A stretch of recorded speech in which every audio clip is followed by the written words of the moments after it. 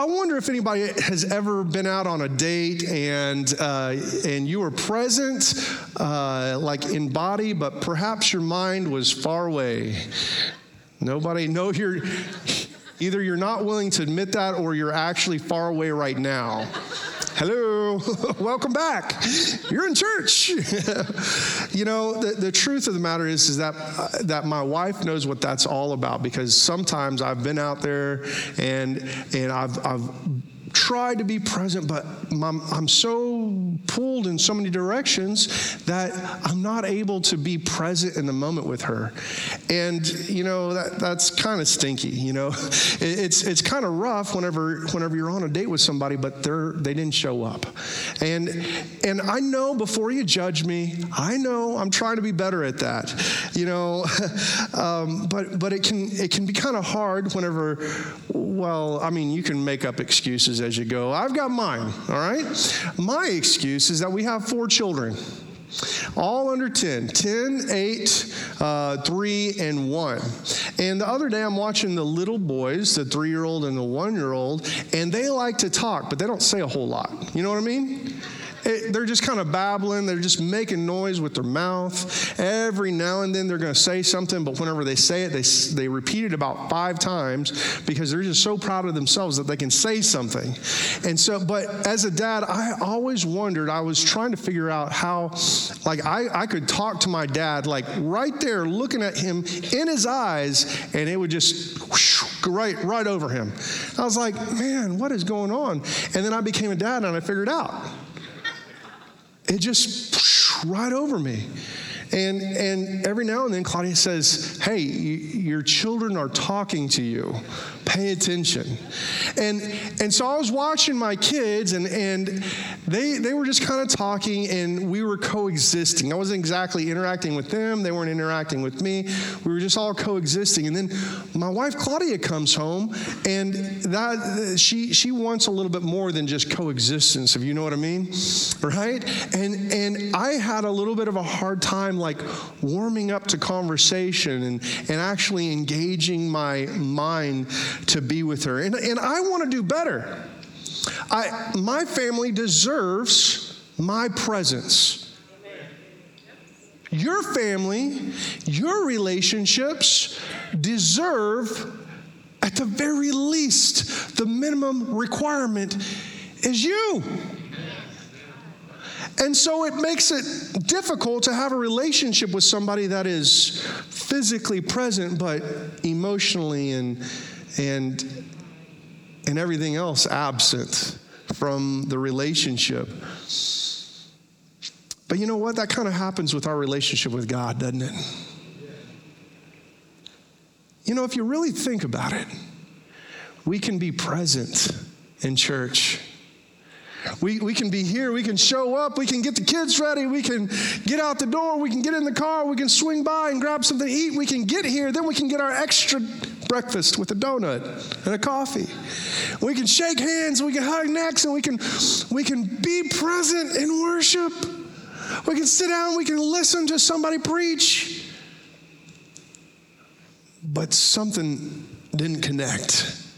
It didn't happen. And that happens with me sometimes. And I sit there and I wonder sometimes, what's wrong with me? And I'm willing to believe that there might be people in this room that maybe even today you've had this amazing experience with God. You got saved and God came in a powerful way and changed your life, and you gave everything over to Him. It was completely life-changing. But then you sing the same songs and you pray the same prayers and you do the same things, and the next time there's a disconnect, a lack of engagement, and you wonder, what's wrong with us? What's wrong with me? See, let me ask you a question this morning. When was the last time you had a genuine, authentic experience with God? When was the last time that you engaged God in worship and you knew you could walk away saying that I was with God today? I hope and I pray that that was today.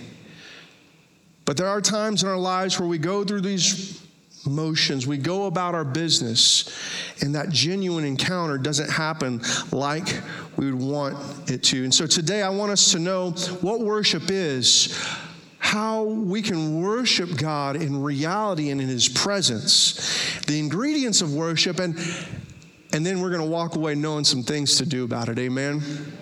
Amen. So let's just take a moment to understand what worship is, starting with a brief history of it. The word worship comes from an Old English word, worthship, or assigning value to something, the worth of something. This word describes actions and attitudes that esteem and honor the worthiness of God and express awe and adoration to Him. How many of you know that if you want to evaluate God, if you want to give Him value, then He's worth it? He is worthy. He's worthy whether we decide He's worthy in our lives or not. And so as we worship, it's our moment of recognizing His worth in our lives. True worship is centered around God, not us. So when we come to worship Jesus, we should be responding to Him with gratitude for who He is and what He's done in our lives. So, worship has happened all through history, even from the very first people, Adam and Eve, not Adam and Steve. That's a different message, excuse me. Get back to my notes. Adam and Eve, they enjoyed a relationship with God. They walked with Him. They spoke with Him. It was an intimate relationship where they connected with the Creator. And then their sons, Cain and Abel, they brought God offerings, and they enjoyed His presence. Then there was Seth and his descendants, all enjoyed worshiping God. Noah, he went around and he made an altar unto the Lord and worshiped Him with an altar. And then there's Abraham. And he went around the region that we now know as Israel. And he set up altars all throughout that region, worshiping God. And that region is what turned into the promised land that God let them in. By the way, Israel has been around for a lot longer than some people think it has been. That's a different sermon as well. And once the nation of Israel was established, then there was the temple in Jerusalem that was established for the worship of God, for sacrifices and for prayer. That was the house of the Lord. There was a tabernacle before that in Exodus. After they left Israel, it was a mobile temple. And that's where worship happened. That's where the presence or the Shekinah glory of God fell on them. And now, after 70 AD, whenever the temple fell in Jerusalem, Christians spread out. They ran for their lives, and with them they took their faith, and they began to celebrate Christ and worship Him in house churches and in public squares and in churches that they built. And that's where we are now. Now we have worship services wherever you go, and whatever you do, you can worship right there, because worship is not connected to a place. Worship is not connected to Christ's legacy as in this physical place. Worship is connected to our hearts and our lives. And the way that we love Christ, the way that we recognize God in our lives. So with me, turn in your Bibles to Nehemiah chapter 8. And I'm going to take you to the greatest revival that the Old Testament has ever recorded. Nehemiah chapter 8. If you'd like to, you can follow us along in the Bible app. You just click on your menu, go to events, and if your location services are connected and up to date, then you can open up the map and click right there on Christ's Legacy, and it's going to give you lots of announcements and helpful links, but it's going to give you the scripture verses with this message, the outline, and also some discussion questions so that you can go home and better apply this message to your life. So as you're turning there, I want to help us to understand today where worship comes from. Worship comes from a place of our love. Turn around to somebody and say, our love. It better have been to your spouse. Otherwise, it's going to be a quiet ride home. See, I remember what it was like whenever I first started dating my wife. We have been dating since 2002, and it has been a wonderful time. I've got to admit to you, when we started dating, we fell in love very early on. We were in high school. I really believe it was love. It was not just infatuation, because we actually really just enjoyed being together, talking on the phone, going out on dates. We could make anything a date. As a matter of fact, there were a couple times where I remember that I was running late. And I wasn't with Claudia. I was running on my way home, and I was supposed to be at my house at a certain time, because you got to live with your parents, and they put times on you. And parents, that's a good thing. Keep on holding your kids accountable. Somebody said amen with that. That's going to be a prayer service later on. But then I had 15 minutes to get up to Claudia. I spent 10 minutes with her, and I had 15 minutes to get back home, and it was worth it. It was worth it. Because somehow just connecting with her, going out of my way just to connect with her, meant the world to me. It just made my life better. We enjoyed the company of each other. But then there's now. Right? And even though we still enjoy each other's company, even though we still enjoy going out on dates, we've got 4 kids.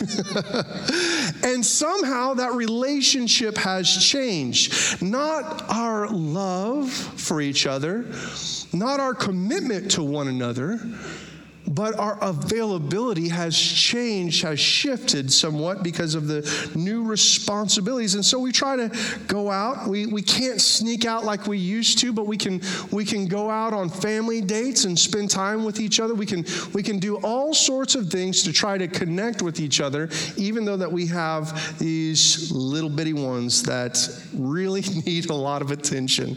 Have I said that yet? But what do you think that life would be like for our relationship if we just turned that into a checkbox? Well, what do you think it would be if we said, well, because of our availability, we're just going to make sure that we do all the things that we know we're supposed to, but really we're not going to be as interested in actually connecting and engaging each other? What if it was just all right for me just to show up, but not to check in? You see, many relationships do that, and maybe it's okay for a little while, but eventually, instead of love, bitterness and resentment grow into the relationship. And you begin to look to meet the need of connection and relationship in other places. And so you engage more in your work, or you engage more in other relationships that are unhealthy, or you find addictions, or all this horrible stuff because you chose to engage with something besides the one that you're supposed to engage with. And the truth of the matter is this, that Claudia wouldn't put up with it, and I wouldn't put up with it. But there are times in our lives where we allow that same thing to happen in our relationship with Christ. That we show up, we turn our Christian relationship into a checklist, or we've gone to church and we've read our Bible and we've said the prayer and we did what we were supposed to do, and that was good enough. And we're not engaging with God in a real and genuine way. See, when we worship, we come with one agenda and one agenda only. There is only one box, and that is to connect with God. And can I tell you that God also comes with one agenda, and that is to connect with us. See, Israel had this history of getting close to God and worshiping Him, and then they enjoyed the favor of His presence, and then their relationship turned lax, and they didn't sustain that relationship, that connection. And then things started to slip away. They began to pick up idolatry. And when they picked up idolatry, they lost God's favor. And then they wound up in a place that they didn't want to be in. It was just this horrible cycle of getting close and falling away and getting close and falling away. And here in Nehemiah chapter 8, we find that we are right now with Israel at the very bottom of the cycle where they have gotten close to God and they've fallen away so much so that everything in the nation feels like it's falling apart. But then Ezra the priest read aloud the law of Moses. And that's where we pick up in Nehemiah chapter 8, verse 5 and 6. It says, Ezra stood on a platform in full view of all the people. When they saw him open the book, they all rose to their feet. Ezra is about to read the law of Moses. They stood to their feet in honor of reading the word. Then Ezra prayed the Lord, the great God, and all the people chanted, Amen and Amen. Let me stop right there and say this. Amen is a sign of agreement. It means so be it. Right there, right then, they're agreeing and they're dedicating themselves to the King of Kings and the Lord of Lords. And as they lifted their hands, the Bible says, then they bowed down and worshiped the Lord with their face to the ground. They were repenting of their sin because as Ezra read the law of Moses, they realized how far away from God that they've fallen. And they were so filled with regret, remorse, that they bowed down and they put their face in the ground as they worship Him. Later on in this passage, it describes them crying aloud, lamenting over what they had done. Over what they had done. In this moment, this is the greatest revival in the Old Testament when all of the people came back to Christ or to God. See, worship happens when we remember two things: who God is and who we are in Him. Many of us pray for miracles. We come to the Lord, we ask God to do something in our lives, and we realize that we look around and we don't see Him at work. And we say, what's wrong? What's going on? But the greatest miracle is not God coming in and physically healing you. The greatest miracle is not God coming in and providing a job or changing a situation or a circumstance. The greatest miracle is that God saved us. That God redeemed us and He changed us from the inside out. That's the greatest miracle. And when we remember the miracle that God has performed in our lives, it should create an attitude of gratitude, that we live back and we give back to the Lord for all that He's done and all that He is for us. The second thing is His presence. Do you remember what it was like to get ready to go out on a date? Anybody remember what that was like? I hope you do. It should have been pretty recently, hopefully. If not, Valentine's Day is coming up. We'd get ready, we'd take a shower, we'd lay out some nice clothes, make sure that they're looking nice and fresh. We'd shave, we'd do all the stuff to get ready. We'd put on the cologne or perfume or at least deodorant. Come on, help me. And we'd make the arrangements, and we'd make the reservations, and we'd have everything set out. And then when we showed up, maybe we'd even have the car clean. And we showed up, and it was ready to go out on a date, and we wanted to put our best foot forward. And then you get married. And then you see the before and after of getting ready. And the relationship changes a little. But how many of you know that you can love somebody in a deeper, more profound way in that moment? Because everything that you do, everything that you are trying to do is not just to connect with that person, but to connect with them spiritually and in your personalities as well. And so we welcome that time to go out on that date. See, the reality is that your commitment hasn't changed, but your availability has changed. It's limited because our lives have filled up with additional responsibilities. But that doesn't mean that you stop trying. It doesn't mean that you forsake one another. It means that you have to be more intentional with your time. You try to connect on purpose.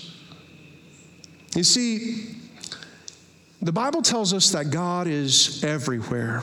And I'm thankful that God is everywhere, but I don't always walk around with this awareness that God is everywhere all the time. Psalm 139 verse 8 tells us, if I go up to heaven, you are there.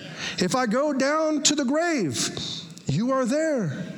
See, no matter where I go, God is already there. And I am thankful of the reality of God's presence being everywhere. But I got to admit to you, I can be blind to that. But you see, God promises to manifest His presence in a special way when we worship.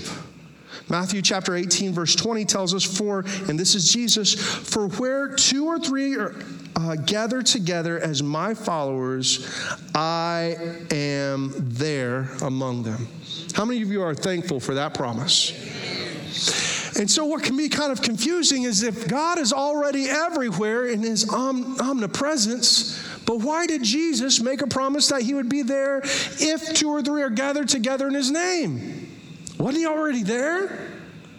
And so the only logical conclusion that we can come up with is that Jesus is talking about a different manifestation of His presence among His people. You see, there are moments in time, even though that God is everywhere, that God shows up. That God shows up. Luke chapter 5:17, we find this moment where Jesus heals the paralytic man. And I want you to listen on purpose as I read this passage of Scripture. One day, while Jesus was teaching, some Pharisees and teachers of religious law were sitting nearby.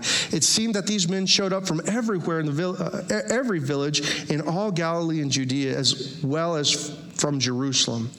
And listen to this last sentence. Listen to what it says. And the Lord's healing power was strongly with Jesus. Jesus was present. He was teaching. He was speaking. The Lord of life and love stood before these people, and they heard Him. They saw Him. He was present among them. But the author Luke looks out and he records something different about that moment. Something was not an ordinary presence. The healing power of God was present with Jesus. You see, there are times in our lives where we know that God is present, but God shows up in a big way. Luke 5:26, everyone was gripped with great wonder and awe, and they praised God, exclaiming, we have seen amazing things today. Jesus healed that paralytic man, and what happened? They saw it with their eyes, and they realized they had a manifestation of God's presence among them, and they were gripped. They were gripped with wonder and awe. It was not just God's presence, it was His revealed manifestation of His presence among His people doing stuff. And they walked away changed because of it. See, even though you and I walk into a service together and we know because the Bible tells us that God is present, or perhaps we fall on our knees in our bedroom next to our bed and we know that God can hear our prayer, perhaps you and I should be praying that his presence would be manifest in our life, that we could feel a difference, a change, because his healing virtue showed up on the scene. Thirdly, what we need, just yesterday, Claudia asked me what I wanted for Valentine's Day. This is a fun little game that we play. What do you need? I don't know. I don't need anything. And then I ask her what she needs, and she always knows exactly what she'd like. She's very clear-minded, but the problem is that it's up to us to try to figure out, what would actually be a good gift to give to others, or to give to one another. That we have to depend on our knowledge of the person, of our love, and show a gift of sincerity. You don't have to spend a lot of money, guys. I've got to tell you, flowers, cards, candy, dinner, maybe a coupon book, something like that. It doesn't have to cost a lot of money, but it goes a long way. And I've got to be honest with you, I have not always nailed this, okay? Valentine's Day haven't always happened in a right way at the Elliott house. I haven't always done what I was supposed to do. So as your pastor, it's a challenge for me. But I want to tell you, it's worth it.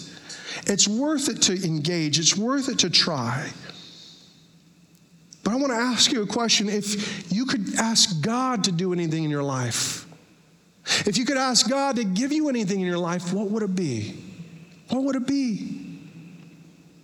Moses had just that opportunity to ask God for something in his life.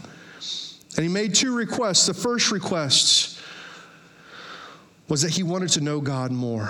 He wanted a passion for God. Exodus chapter 33, verse 13. If it is true that you look favorably on me, Moses is saying to God, let me know your ways, so I may understand you more fully and continue to enjoy your favor.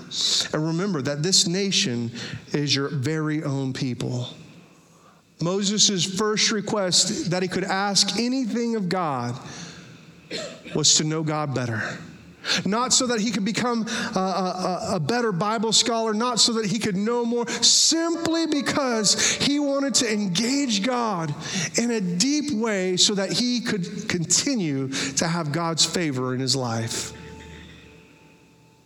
Would that be your prayer? To know God more? I'm not saying it's not good to ask God to heal us or to give us favor, to give us blessings. But there's something different about asking to know God more. What kind of relationship do you want from God? Do you want him? Do you want to know him? Not so that you can get something out of him, not so that you can turn the relationship into a transactional kind of love, but so you can please him. That's a challenge. Let's be a church that doesn't just know about God. Let's be a church that walks and talks with God. Let's be a people that enjoys his relationship. The second thing that Moses asked for was in Exodus 33:18. Moses responded, "Then show me your glorious presence." Your glorious presence.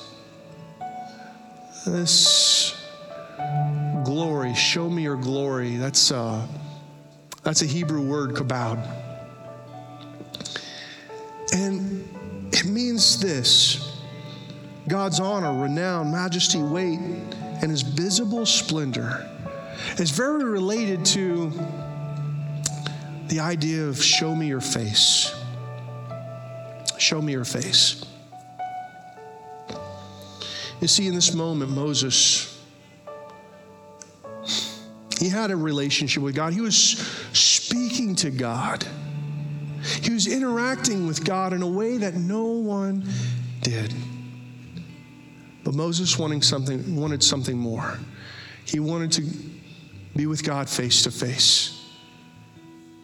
Has there ever been a moment in your life where you know that God was there, you know that his presence filled your life, but you wanted something, you needed something more? You wanted face-to-face time. You wanted some glory time. You wanted some time where you knew that you could walk away knowing that God was there with you in a real way. See, when you come to church, is it just doing business as usual? Are we going through the motions? You see, going through the motions makes it easier for us. But as we do it over and over again, there is no surprise, there's no visitation, there's no genuine, authentic encounter with the holy and living God. And I got to tell you, family, friends, it's not because he's gone somewhere. What kind of relationship do you want? What kind of encounter, what kind of presence do you want? We don't want just to be passionate about God. We want to have an encounter with him. This encounter, this sense of God's supernatural presence transforms worship from duty to devotion, from ritual to relationship, from just another meeting to a holy gathering. God is attendance, and we are in attendance. So I want to be a church that knows not just who God is, but that we know God in an intimate kind of way. So I want to give you 4 things that you and I can do to ensure that we're not just going through the motions, but we're actually engaging and connecting with a holy God. Number 1, show up and expect him to show up. Show up and expect him to show up. When you come to church, expect God to be present and move in this atmosphere. When you kneel before him in your room, expect God to be present and move in your life. Expect him to speak. Expect him to heal. Expect him to do a work in us, because I got news for you. It's not normal for the creator of all of heaven to have a relationship with us. Normal is to live in sin. So every encounter that you and I have is supernatural. Every moment that we have with God is special and is an act of worship. Secondly, listen for him.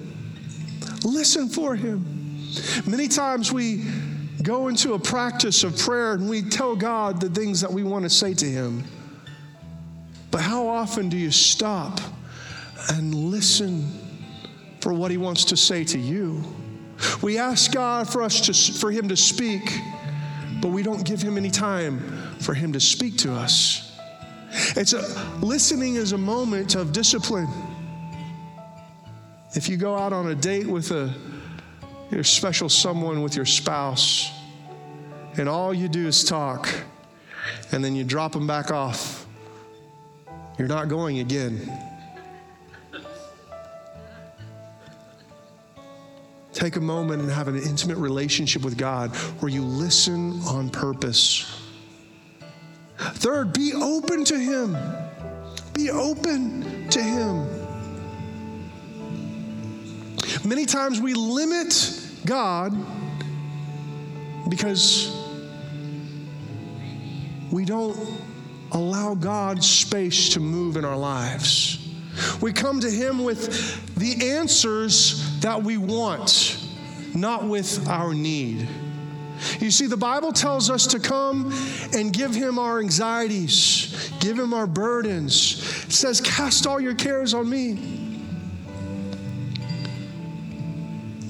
But the Bible doesn't say to come to God with a suggested answer. to come to God and help him work things out for you. Be open to what he wants to do in your life. And finally, be sensitive to him and his Spirit.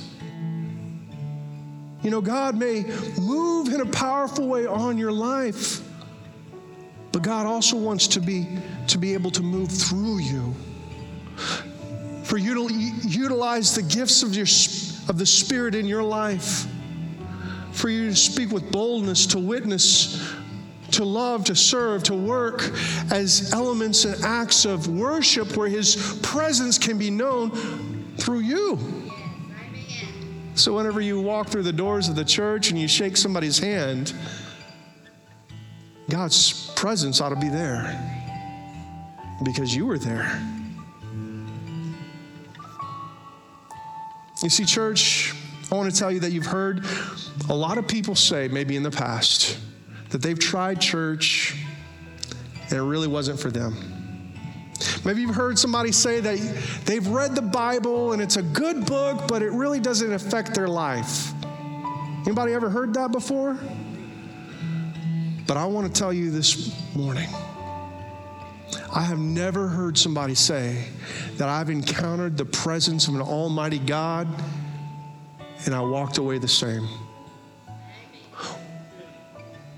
The thing that we want, the thing that we need, the thing that we're looking for is his presence in our lives. Would you stand all over this place with me?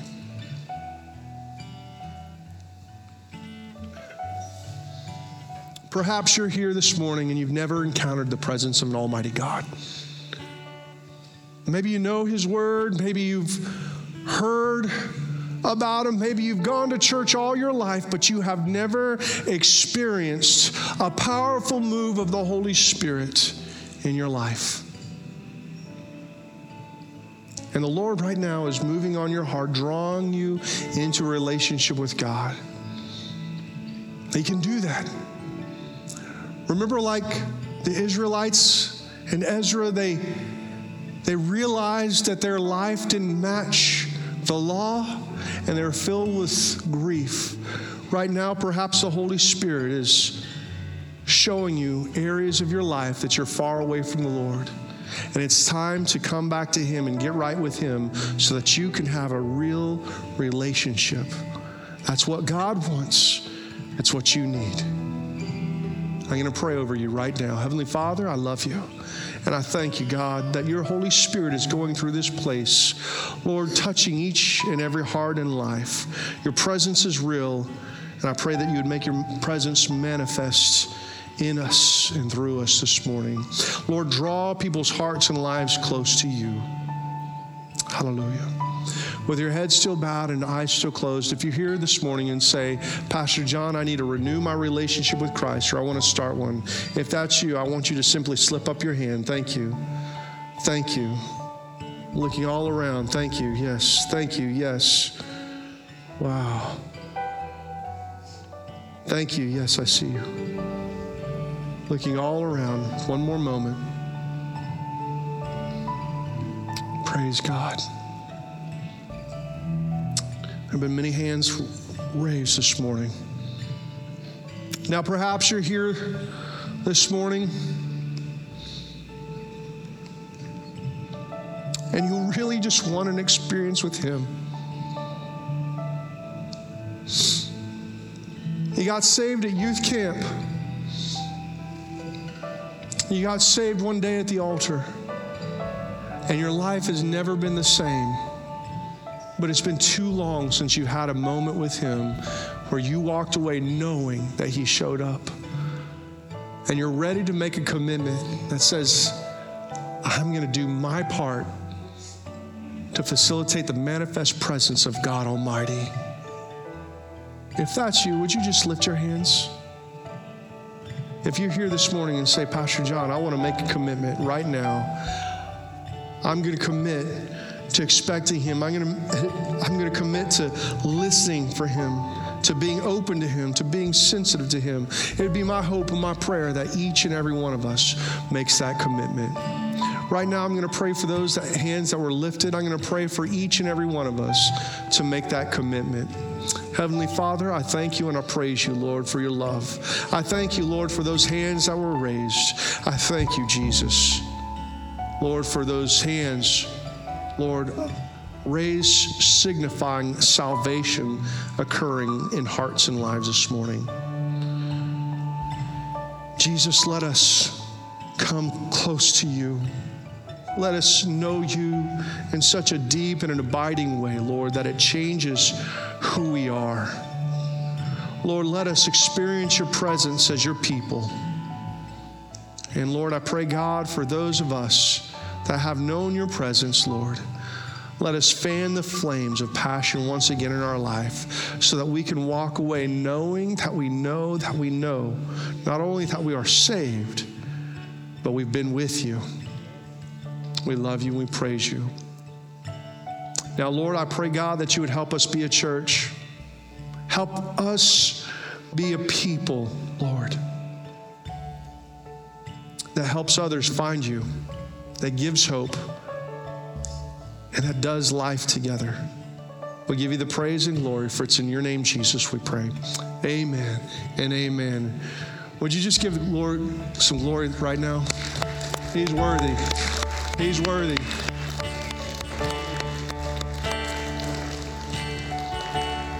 I want to be a church that comes expecting God's presence. Amen.